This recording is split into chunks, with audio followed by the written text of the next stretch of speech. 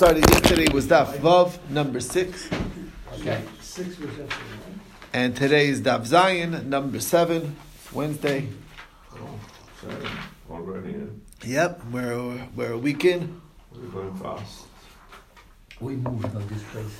Yeah, we move one page a day. Keeps you moving. Okay, so we'll do a review of yesterday's Daf and get to today's. What did we learn yesterday? We started off yesterday at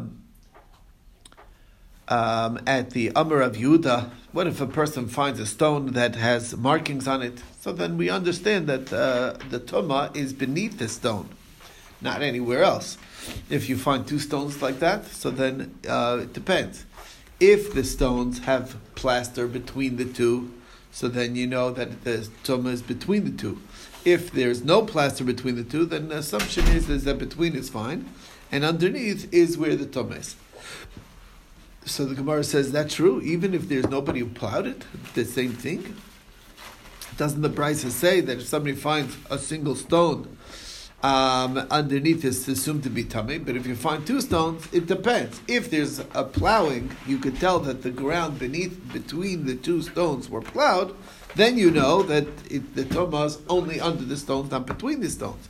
But otherwise, we assume that it's between, even if there's no plaster in between. So the Gemara explains that we're talking about over there is where there's plaster in the space, not filled all the way, but in the direction of the other stone. Now, if it's plowed, so then the reason why we say we'll blame the plaster that's between it on the plow pulling some of the paint off the stone into the middle, and that's why it looks that way. And therefore, it's not assumed to be that there's tumah over there. But otherwise, why is there some paint in between? It must be that was where the burial was, and therefore it's tummy. We saw Rav Asi said halacha that if you have one boundary, so then we assume that boundary is going to be where just the tumah is underneath those stones, nothing to do with the field. 2, same thing, under the stones. 3, also under the stones. Once you have 4 boundaries, so then we say that that's actually delineating a cemetery, and the area in between is where the tumah is, and not under the stones. And that's the idea. Okay. Next thing we talked about is that we moved on to the topic of Klayim. Klayim means there's a prohibition in the Torah to plant 2 species in close proximity to each other, where they're drawing sustenance from one from another. It affects the flavors of it.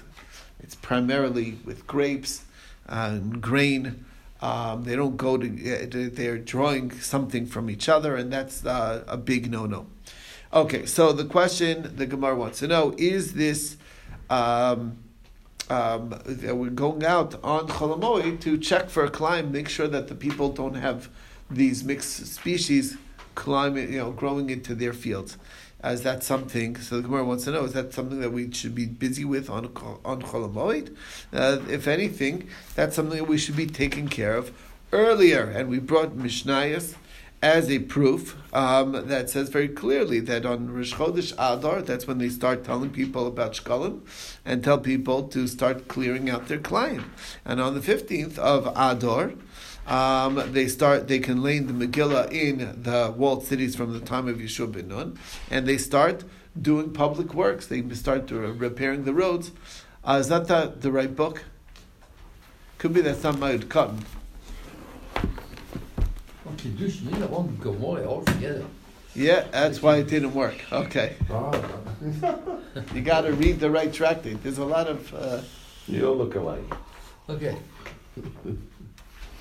Where was I yesterday? Nothing looks familiar, huh? All right. 6. So we're on 6. We're fixing the roads. We're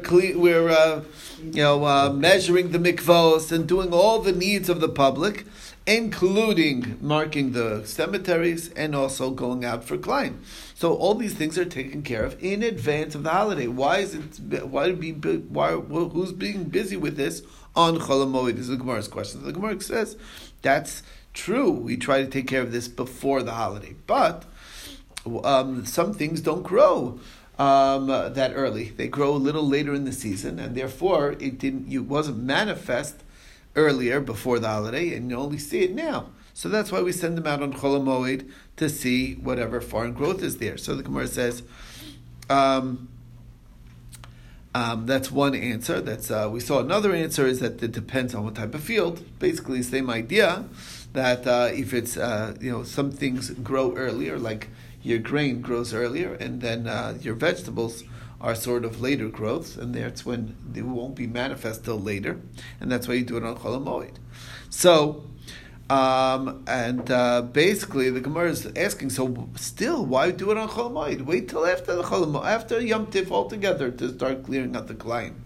Chol HaMoed is the time for the holiday. The answer, the Gemara says, a fascinating idea, is because we're concerned about the cost of the labor, and labor is extra cheap on Chol HaMoed, and the reason is because most people are not doing work around their house, hiring the cheaper labor because they are because they're not supposed to. You're not allowed to work on Chol HaMoed. You're not supposed to be doing improvements in your house or whatever it is.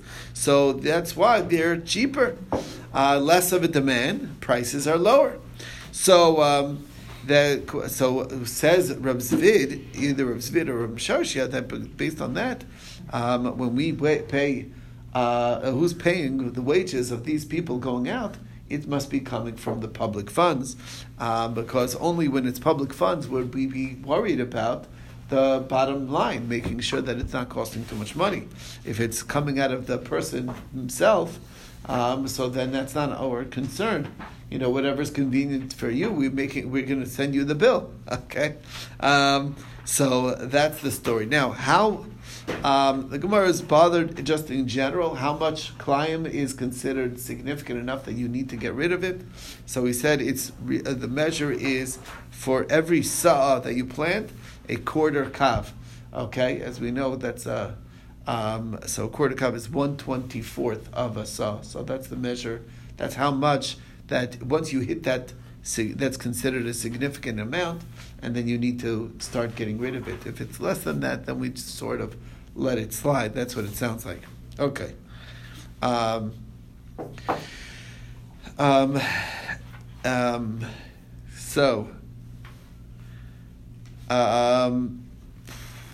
Brings us to the next thing. Apparently, there was always some farm material that was like unavoidable. That's what it sounds like. All right. Next, we saw that I thought that they didn't go out and start pulling it up. They were mafkir the sada. They made everything growing hefker. So the Gemara says that was actually how it happened. The first iteration of this was that they would come around and whatever they found growing, they would pull out and put it in front of their animals to eat. What happened is that people were saying, why should I do this work myself? Let's let the worker come. They're weeding my field, get a double win, and they're feeding my animal. It's great, and it's not costing me any money. It's coming from the public. So when people started thinking like that, so then they said, okay, we're going to pull it up, but we're not going to give it to you. We're going to put it to the public because we don't want you having it. They said, okay, so what? Still worth it to not be busy doing it ourselves. And therefore they did it. They also were basically fully relying on the public funds, and which is not good. And therefore, what happened is that just say, okay, well, if you didn't learn your lesson then here's what's going to happen. If we find Klayim growing, then we will just make your field hefker, and then and that's it. It's open for everybody. Once that happens, so then people will maybe get the message to take care of their own problems. So there you go. That took us to the next Mishnah, which is talking about drawing the water from one tree to another, as long as you're not watering the entire field. And if you have plants that were not watered before Yom Tif, so then you can't water them on Chol HaMoed. But if you did, so then you could. And the Chacham say, even if not, you're allowed to water on Chol HaMoed, even if it's for the first time, and we'll see what the machlokes is. So, first of all, Rabbi Yehuda says that if your field was watered and then became dried out, so then that's a real loss at stake. potentially. So therefore, you would be allowed to water such a field. And we brought a price into that effect as well, that the Isser of was only by plants that were never watered before the holiday. Is metunenet from the word tin? Mud. Is that what it means? It's mud. Tin is mud. Tin? Tina can be mud. Yeah, tina. So that's where It's it like, comes from. I don't know. Yeah, maybe muddy, whatever. That it's Because was. the field is still very wet. It's like mud. No, You it can was break watered It at was once. wet. It was wet, but then it dried out. That's what Rashi Okay, says. anyhow. It was, I just- but then it changed. Right Yeah. now, anyway, but the point is that that's the same idea. If it was watered before Chol Hamoed, then on Chol Hamoed, meaning before the holiday, and then on Chol Hamoed, you would be allowed to continue to water it. But a field that was completely bone dry on Chol Hamoed, you're not allowed to water it. But the Chachamim, Legared. that's greed. It's dried out. Legared. Right, it means to scrape. Right, Okay. There's Right. nothing there. there's nothing there. Right, exactly. It's bone dry. Exactly. So the point being is that Chachamim nevertheless allow even that, which according to Chachamim they're very makel. Comes out basically a lot of leniencies. Therefore, if we have, let's say, a garden, so they used to mist their garden to just get get wet on the surface of the things that are growing in the garden. You're allowed to do that even on Chol Hamoed, because the reason why I'm allowed to, according to Chachamim, do a dried up field is because what's going to grow later is now going to come early. So that's the same concept over here as well. What's going to grow later, you're allowed to do early. We saw that you're allowed to do so to a field as well in a Shemitah year, just not on Chol Hamoed. It sounds like you could do it even on Chol Hamoed or on Shvius. So the Gemara says it depends who you're asking. If you go like Rabbi Lezer ben Yaakov, then not. But if it goes like the Rabbanon, then you would be allowed to do so on Chol Hamoed as well. Next, we saw is that